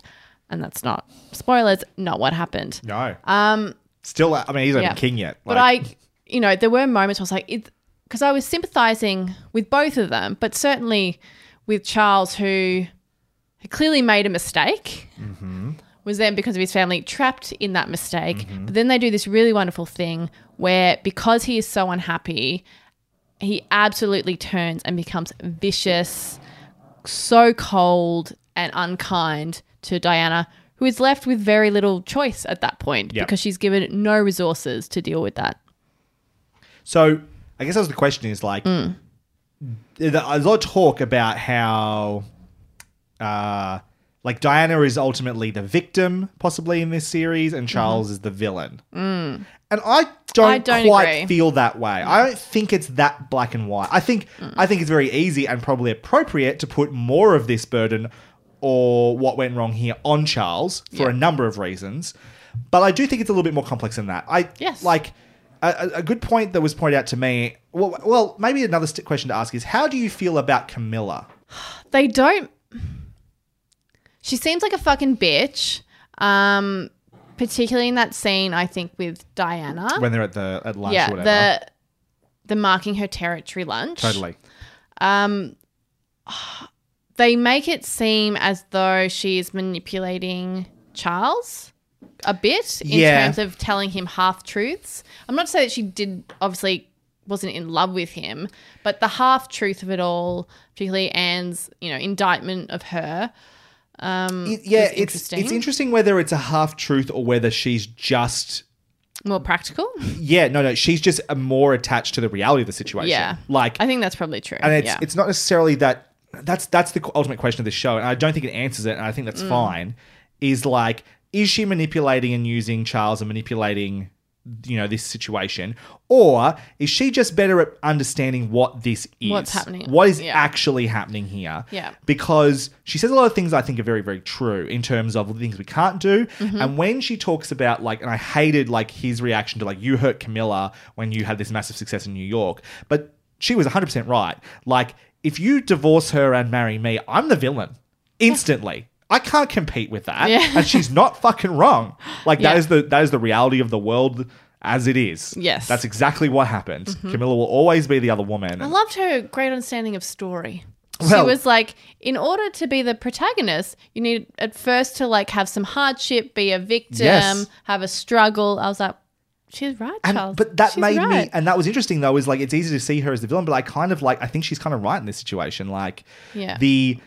that makes her practical. I think because it's probably because one was older than certainly Diana, and two, she wasn't a Windsor, and so probably just had more world experience and wasn't, bubble wrapped as much as Charles was. So she saw things clearer. I think Charles does set himself up as this perpetual victim of circumstance. I love when Anne, I think it was Anne called him Eeyore. Someone called him Eeyore. I was Yeah. like, damn straight, you Yeah. mopey. Yes. I think So that was his nickname. it's deserving. Yeah. So Yes, they set him up. He sets himself up as the victim all the time. yes. Do you think he is a victim? Partially, absolutely. Yes. He is both victim and perpetrator. Yeah. So he obviously is in a very hard situation, particularly since he decided to get married and then realizes that it's not as easy as just getting married and you can still do whatever the fuck you want. And also because of who you are, you can't just get out of that. You've made a commitment now and you are a representative of all of these different things, of all these different institutions. So yes, absolutely. But then his way of dealing with that is then to place all of that anger and frustration on the one person who is also trapped. 100%. Who he trapped is the worst part, right? Like, it's like, I understand there was all this pressure to do this from the royal family, and that obviously has motivated a lot of what happened here. But ultimately, whether or not she was she was obviously enthusiastic about doing this too, he still has all the power because of his position in life. Absolutely. And that's the bit that makes it hard to have sympathy for him. Yeah. So I think there's a good argument that he is a big victim here of circumstance, of his place, of expectation. And someone did point out, it's like, as much as this marriage doesn't work and they all did horrible things to each other and there's things that are worth criticising there, since he's been with Camilla in real life, there have not been scandals around these two. No. They obviously, or apparently, actually are It really was- well suited to yeah. each other It was and such- should be together. Diana and Charles, such a bad match. And I love, Margaret at the very beginning being like, it's a mistake. And how does this family keep making the same mistakes over and over and over again? It's this whole thing around strategic marriages by people who themselves have had miserable marriages. So I think your strategy's wrong. At some point, something needs to change, which thankfully in real life it did. Has it? I mean, like you said, with Charles and Camilla, Yes. Harry and Meghan, they seem pretty happy. Though Kate and Will, who knows? We don't know enough about that. But I mean, he was a fucking whore when they were dating. But anyway, is that right? that's right. Well, that's what the tabloids tell me, and I totally believe them 100%. Thanks, Daily Mail. But I think there's very little scandal around those two that I can really think of. She's always been seen as and we're getting really into reality here. We're not talking about the show anymore. Yeah. She's just sort of been seen as the perfect princess, though. Like Diana 2.0, but much more successful at doing that, I think. Managing the systems. Yeah. And then Meghan is sort of the other one. Well, I think she's probably closer to Diana than Kate is in terms of her ability to deal with what the royal family is. But maybe also coming at the right time where, I know, modern world. I really hope, I would love them to get to this stuff because I think it's fascinating, where the royal family's at the moment. Prince Harry is like the Princess Margaret, but growing up in a time where he was able to make different choices for himself. Totally, yeah. Because he's the next one down the line, more of a free spirit, seems much more relatable. Yes. Was able to marry someone that he loved and then was able to tell them all to go fuck themselves. Yeah. Which is nice. Good for him. It's like they've got a podcast deal I just noticed the other day. I think with Spotify or something like that. Are they going to be on it or are they just producing them? I think they're just producing them. I'd okay. love it if they were on it. I'd actually listen Talking to that. about marriage. Let's finish with Diana. I don't know if there's anything to talk about with Philip or Anne, really. I enjoyed their presence. So. I mean, in terms of talking about Diana, we can talk about the Philip stuff. And that great, stag analogy is really just, he kind of reiterates that point at the very end of the season, is that you are the trophy. You're hung up on the wall that they can stand next to and be like, look at what I've got, but you're not the thing. You're not the hunter. You're not the person who people actually want to focus on, which Diana is either unable or unwilling to do. So that was and both those things are valid, but that is her as a character cannot be in the background. One, because she's beautiful and just charming in front of a nature camera. Of who she exactly. is. And Sure. Charles, by nature of who he is very boring and dull, and no one wants to look or talk to him. So, it's in that way also a mismatch. But Philip is trying to tell her to get perspective and be like, get in line. Realize who you are, and you're not the one.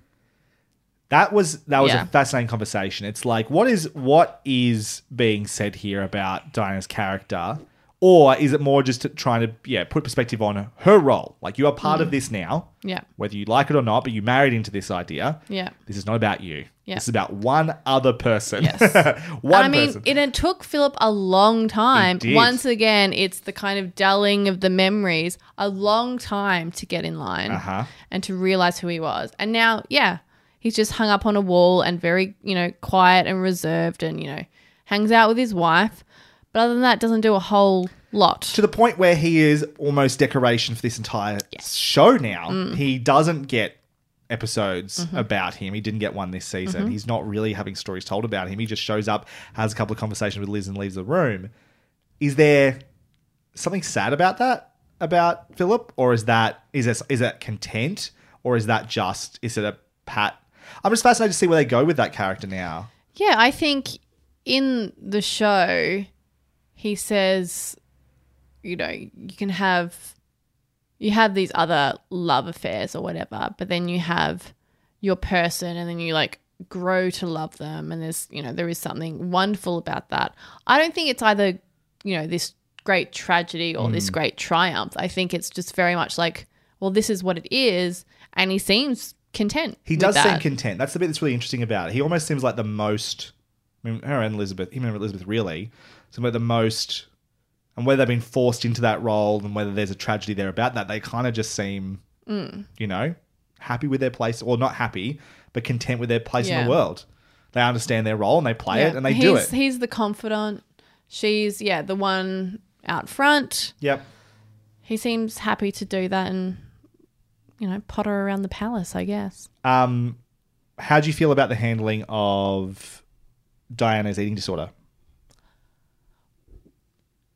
I was like, I didn't know that. I didn't either, but apparently that was common knowledge. At least a patient who's very royalist, who had I was talking to about this, who definitely did not love Diana. I got the feeling she was very much into the Windsors, so I was interested in this perspective, different to most people, I think. She was aware of this. I had no idea. I had no idea. I mean, it's confronting and obviously very sad.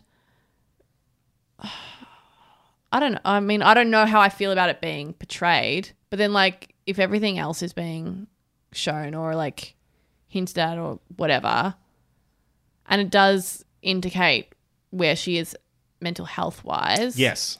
I also appreciated Elizabeth saying to Charles, you treat your wife like shit. Her mental health is down the crapper, and because of that, things are now, I don't understand what she's doing, but she's clearly not well, so fuck off. I really liked that because the poor woman needs some fucking help and wasn't receiving it. And classic Elizabeth, does she do anything about it? Of course not. But she says that to Charles. As an indicator of where she is mentally, I think it's good. Is it confronting to see a woman who had an eating disorder in real life and that's now being shown? It's full on, I'll say that. And narratively works. Agreed. Yeah. A couple of just final thoughts on Charles. I think one of the most interesting flaw about him is he says he wants kindness, right? But every time Diana offers it to him in her own way, he wholesale rejects it. Yeah. Which I think is what makes him so hard to sympathize with. He confuses kindness with absolute adoration. Yeah. Is what he wants. Because her kindness they both have such an unwillingness to get to know one another. Mm-hmm. So she doesn't know that is absolutely nothing like what he would want in any way. And when she was doing particularly the dance, I was like, well, that's a fucking mistake. Yeah. It's a huge mistake. And then again with the Phantom of the Opera, I was like, oh dear. So she has no knowledge of who he is. And he has no knowledge of who she is because he doesn't care about her at all, really. And so what he wants is not to know her and understand how she loves and therefore receive that version of kindness. He just wants her to be something else, Camilla, who adores him. And they adore each other. That's what he wants. The other thing that makes it extremely hard to give a shit about Charles is when he calls children suffering with AIDS wretched and disposed. I was like, well... Classic, yeah. Holy shit. How are we meant to like you? Yeah. It's great to see him turn that, important moment when Princess Diana hugs a child with AIDS. Yeah, it makes it all about him and his girlfriend. Fucking hell. You're the worst. Any last words? Final thoughts. That's why you always leave a note. All right, I just have two very short side notes. I like just the kind of acknowledging that Andrew is a creep and will grow up to be a major fucking creep. Yeah, I was like, thank you. You need to acknowledge it. Absolutely. Yes. You can't talk around that now. The show was like, yeah, let's say this right now. Yep. Signpost that one. Because who knows how long the Crown is going to go for. We might get to that later. Yeah. Imagine if they did. They got to like an Andrew and Epstein episode or something like that. Far out. Whew. I mean, they could. Who knows? And then I, learned what is it Falklands? Is that how I say it? Falkland Islands, yeah. Yeah, I learned what that was about. Because I would hear people talk about that war and I had no fucking idea what it was or where the Falklands were. And then I was like, oh, cool. Thanks for that little history. Apparently this whole thing about her son going missing at the same time as the Falkland Islands is not true. Yeah, the timing's off. Timing's way off. But the actual incident, I just had no idea what it was about. Yeah. There's a couple little musings. For some reason, especially early on, watching Gillian Anderson, fucking hell. Yeah, I'm surprised that's the first time that's happened because I've been on The Verge many times. Yeah. Doing her Thatcher. I kept seeing Rose Byrne doing this impersonation for some reason. There was something about her face and I was like, oh, it looks a little bit like Rose Byrne for some reason, which is a terrible thing to say. Bizarre. I have no idea what you're talking about, but okay. Just kept seeing her. There was something about her face early. The very first time we saw her, I was like, why don't you remind me of Rose Byrne? Anyway, you've got too much money when you're doing CGI stags. There was a bit in the episode where, in the Balmoral episode, where they've killed the stag and Philip is skinning the deer, and then Charles walks in. I was like, that's like a Game of Thrones thing. Yeah, We've absolutely seen this before. If only Uncle Dickie was there. Absolutely. What did you think of Richard Roxburgh's Bob Hawke performance? Well, it was pretty good. Not bad. Well, he's done it before.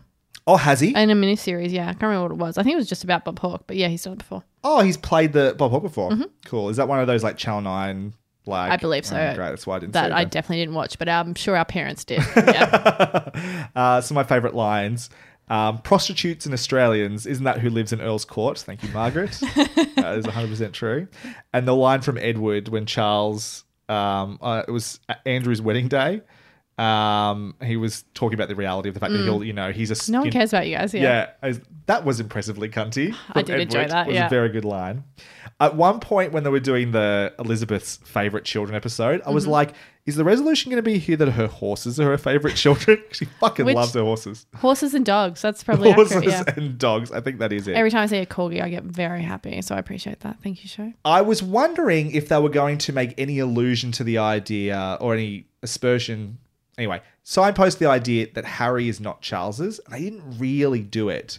Except the Major Hewitt guy does look a little Harry-ish, I thought. Yes. Look, it's something I think about often. Whenever I watch The Crown, I think about that. I was like, I wonder now that he's free if he'd ever get a DNA test. But then why would you? Because then like... It'd be Would you be cut off? What would happen? I don't know what would happen. I don't know. Anyway. Probably best not to test those waters, I'd say. Yeah. Tell you something I really didn't like. Really didn't like this okay. season, okay?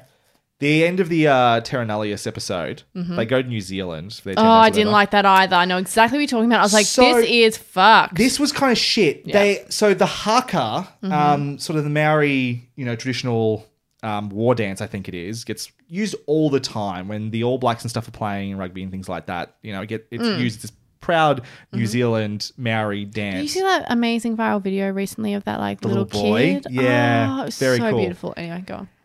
I love the haka. I think Yeah. it's such an amazing thing. I'm so glad that New I'll Zealand watch is it able anytime. Anytime, happy to watch it. and they use it with pride. Mm-hmm. It's as their nationality, and they're in touch with their indigenous culture. It's fantastic. Mm-hmm. And then it's used over this fucking awful montage where they're the only people of colour for the entire episode, Yeah. and they didn't have to be because it was set in Australia, and certainly Indigenous Australians could have been a part of this themselves. And the episode's or called Indigenous- Terra Nullius. and it's called fucking Terra Nullius, and they didn't talk about what that actually, Yeah. why that's fucked in the episode Yeah. either. So this is a bit of Australian history here.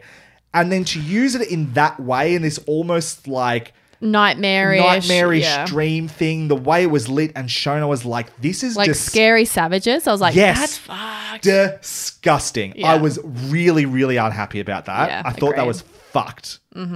I was like, no, you can't do that. Really can't upset. do that. Really Yeah. upset. And it's one of those things where watching that episode in particular, it made me go like, I'm having a really visceral reaction to how some things in Australia are being represented and talked about here. Maybe I need to think about how this perspective should be applied to how they're talking about the United Kingdom. And Yeah. like, we've had different discussions about like Wales and stuff like that in previous episodes, and the relationship with the royal family and the United Kingdom in general, etc. I'm having a very visceral reaction to the inaccuracies here and how they're portraying some things. I probably shouldn't invest too much in what they're presenting to me because it's maybe not as sensitive to that sort of stuff as it should be. Yeah.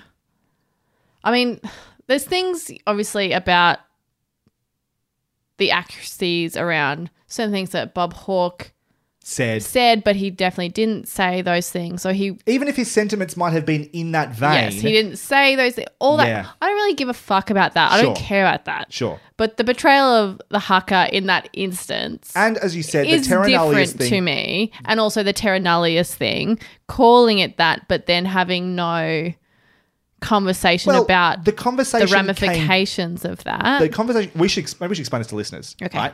Terra Nullius is a term in our constitution, I understand. The idea that British... Which was recently overturned. Yes. But the idea essentially was that Australia was not inhabited by anyone when white man arrived in 1770. So it's like the land of no one, and therefore was up for the taking. Absolutely. They could just inherit it and claim it as the British claim it as their own when they got here with the first fleet, basically. Which obviously is bullshit. Which means no treaty, nothing needs to be reached with the Indigenous people here, or First Nations suggests people. that this was not an invasion. Yes. Which of course it was, because First Nation people, Indigenous Australians, were here a long fucking time before we were. Yes.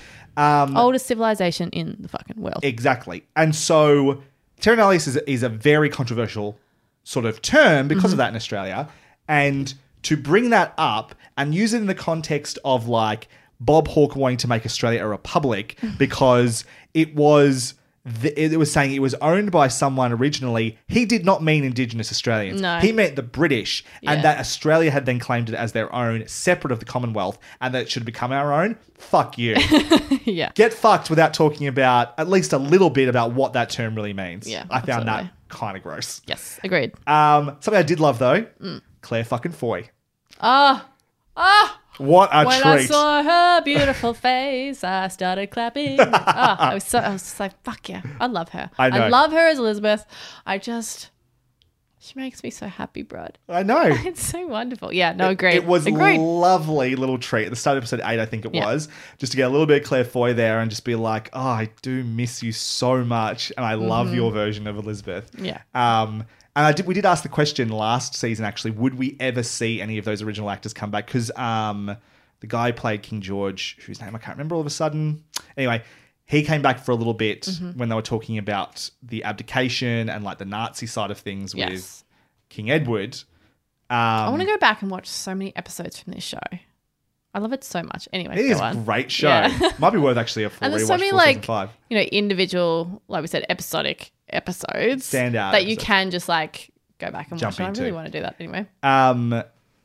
And so to get the answer to that is yes, there is the possibility that when it is suitable, we might have a Claire Foy or a Matt Smith or a Vanessa Kirby or someone step back into the role just briefly to do a little flashback like that. Oh, it was delicious. Nice. I loved it. Least favorite and favorite episode. What was your least favorite episode, Damask? I'm actually going to go with Terra Nullius, episode 6. One, because I didn't really like Charles or Diana when they were together. I think I much more prefer them when they're apart. I think that's how they prefer themselves as well. I also found that the resolution came very quickly. I found the pacing in the show felt a little off. It was like meandering and then bam, bam, bam, bam, bam towards the end there. What else about that episode? Well, what they did that awful montage to just sort of show them falling apart again, and that was the end of the episode. Yes. Yeah. So, yeah, I was pretty disappointed with it. I thought it was what a great time to really spend a shit ton of time with those two characters. But they were just as insufferable and a bit blur to me as ever. Which, you know, there's a certain point to that. Like, they are meant to be a mismatch. They aren't meant to work. There is meant to be problems there. I understand the mismatch. I wish they were more fascinating individually in that episode and that when they were together, those factors played out in an interesting way to me. It's not what happened. I found them insufferable apart in this episode. Annoying together, and then that scene where they have the big discussion I thought was quite bad. Sure. I didn't like it. So just it's a thumbs down for me. I agree. Terra Nullius episode 6 is my least favorite episode. I think it's probably not helped by that I am looking at certain parts of this and like raising an eyebrow as an Australian. So like I am hypercritical of that, and fair enough. Like that, maybe that's not a good enough reason. But alongside that, it is possibly where the Diana and Charles stuff is its most soap operatic, right? It's its most tabloid-ish in terms of this show is good at drama, but it doesn't necessarily fall into this sort of super over-the-top, high soap operatic drama. And this episode seemed to do that to some degree, which may be a true reflection on the couple a little bit and that situation, but it just didn't feel on par with what this show can offer overall. Yeah. I just remember one bit that made me roll my eyes. Well, I do not condone walking on Uluru at all, obviously. But the scene in which Diana just simply can't annoyed the shit out of me. I was just fucking do it. You shouldn't walk on Uluru. You never should, and fuck people who did and have and whatnot. I did it when I was a much younger man. I was in year 9. I didn't know any better at the time. Okay, that's quite different. I would never do it again. You were a child. Yes, thank you. Didn't understand the history. Not me to forgive, but it's out there. You're about to be cancelled. Go ahead. How much more cancelled can I get? Yeah, exactly. But like as something to occur in the show from a character that I was already struggling with, that moment made me go, oh, for fuck's sake, Diana, just get up the goddamn hill. Yeah, it annoys me. To be fair, as someone it's very hot. who regrets walking up it, yes, it's not easy. No, it's actually very dangerous. She should have been wearing sneakers. To be fair. Favorite episode.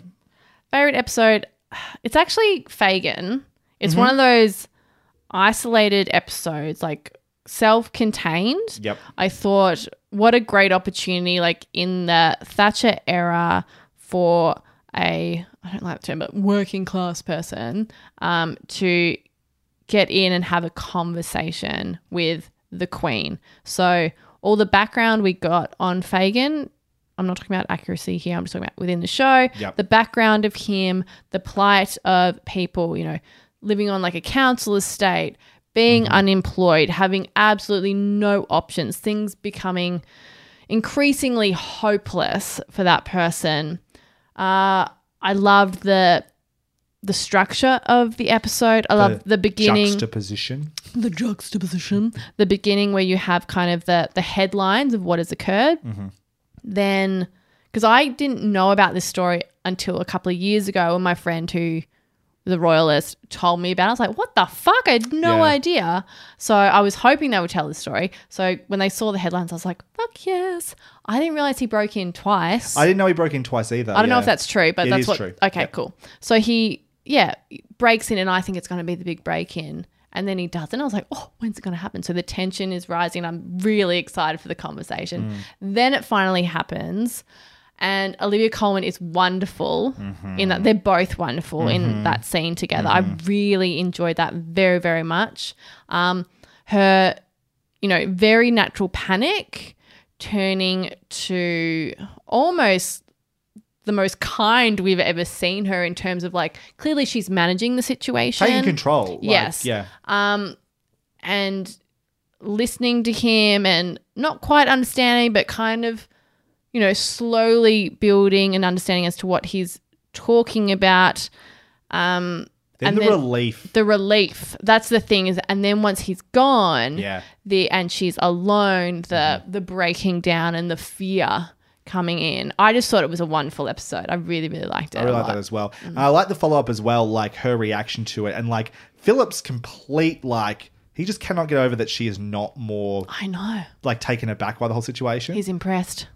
He's impressed, but also a little confused. Like, logically, you should probably be a little more scared of the fact that someone broke into your, bedroom twice. Yes, that's true.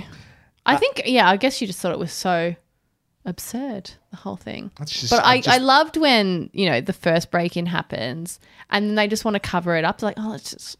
Do they have to know? Like, let's just not bother with her, though. With all that well, at least in the show. That's just her saying... all that fuss, like, whatever. Yeah. Which is fair enough because, they live a pretty self-contained life. Who wants the imposition of extra security, all that shit. I thought it was really well done. There's a bunch of episodes I think I could have put in this. I thought Fairy Tale was a really good episode. I quite liked the Balmoral test in a big way as well. Fagin was great.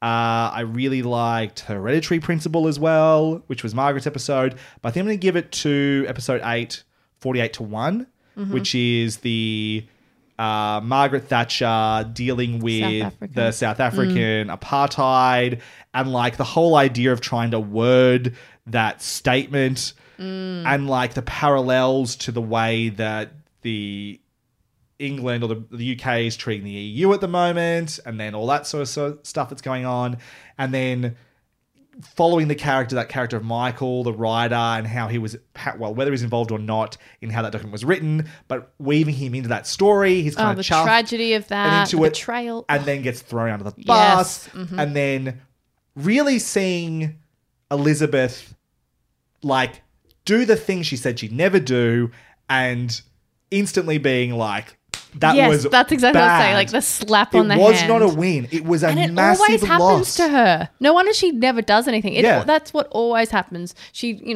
steps a toe slightly out of line sometimes and then immediately whack on the hand. Instantly she lost. Yes. And it was like watching Margaret Thatcher come into that next Prime Minister's meeting and just on the attack immediately, and she knew exactly how to handle the situation. And Liz is completely on the back foot, and you don't want that for her, but you watch it and you're like, that's what has to happen. And then having to make the awful decision and do the Windsor thing, which is throw someone else under the bus for the sake of the crown. I think it was like in some ways the most culminative of what we've learnt about these characters and these institutions and these systems being tested in a way and like proving to be true. I really, really like that episode a lot. But it was a really great season overall. I loved it. Do you have any thoughts, concerns, predictions for next season? I think now after 2 seasons of this cast, because like there was so much trepidation from going from the original cast to the new one. But now after having 2 seasons of a new cast, I have full faith in another new cast. So I'm just excited to see other performers come in and play those roles. I'm fascinated to see what that will look like. I'm excited to kind of delve a bit deeper into, the time when we were alive. Yeah. Which we haven't really seen. I mean, we might have been babies at the end of this season. There was a point where I was like, I'm alive now while this stuff's happening. Yeah. That's where we got to. Yes. I was about 2 years old. Were they just about to separate? We finished in 1990 is where we ended up. Yeah, so babies. The end of Thatcher. So I was 2 years old. Yeah. Yeah. I was one because I'm younger. So I'm kind of fascinated to see all of that played out. I'm curious to see if we'll see any of the Spencers, because obviously Diana's brother, I remember seeing him a lot when I was younger, particularly in the news after her death and that type of thing. I'm just excited to see a new cast. And we've got an Australian playing Diana, right? Yes. Yeah. I can't remember the actress's name off the top of my head now. I never remember. No, but she looks like great casting as well. Yes. I want to say this as very tall, so it'll be very interesting how much she'll spend on her knees in shoots. Not to be rude, Brod. No. I understood what you were saying. Thank you. Well, that's an interesting question. I suppose we're going to recast everybody, aren't they? They're going to have to recast Charles. They have to recast Anne, which makes me a bit sad. This is where I'm at. She's perfect as Anne, yeah. That's the feeling I'm at now, funnily enough, is that I am looking forward to the new cast. I'm excited for these next 2 seasons. As you said, it's taking place in our lifetime, so it's going to be much more recent and familiar. I feel like in some way we only just got this cast though. Or in a sense, I've only just started to just really appreciate this cast for who they are, and they're being taken away from me.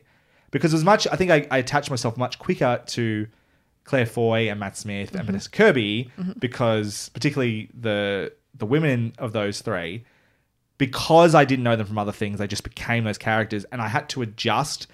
And I'm starting to really appreciate them, I'm going to have to adjust again. That's right. You can always go back and watch season 3 again. Totally. Yeah. And I think with a new perspective. That could be the really smart thing to do, is go back and watch season 3 again and maybe appreciate a little bit more now that I have gotten used to them. So I'm a little bit sad about them moving on, but it's what's exciting about this show. It's kind of actually what I love about Doctor Who, is that like it keeps evolving. It keeps changing. You don't have time for things to get stagnant. And if things aren't great, it'll just move on again. Well, probably won't. It's only 2 more seasons. But speaking of Doctor Who, totally off topic, but sure, is it Russell T Davies? That's his name. Yes, he was the showrunner for the Eccleston Tennant era. Yeah. Yeah. Did you watch A Very English Scandal with Hugh Grant? No. It's very good. Oh, really? It's like a 3-part miniseries. I recommend people watch it. It's very, very good. And Hugh Grant is amazing in it. I don't know why this came up, because I must be thinking about The Crown. I'm still sad to this day. I was really hoping Olivia Colman would be the Doctor. I still think she'd be a brilliant Doctor. I agree with that wholeheartedly. I just think she'd bring a real dignity and a real silliness and a real just different take on the Doctor that would be perfectly suited for that character. Fuck, give anything for that to happen. It's never going to happen though now. Thank you for listening to this episode of Hunting Seasons. You can find more of what we do via our website, huntingseasonspodcast.com. Our logo comes from Sean Kirkpatrick, aka at Shawnee Boy Draws. Our theme song and bumpers from Lucas Hyle of Birthday Loyalty Club. Find links to their work in our show notes. You can also find myself, Broderick Gordis, on Twitter at bgordis, BGORDES, Damask. You can find me on Twitter at Maskymoo, MASKYMOO. Next episode, we'll be back to discuss The Mandalorian Season 2. In the meantime, thank you again for listening. This is a nice long episode, making up for the short one last week. We will see you next time. Bye for now. Bye. Good night, everybody. And so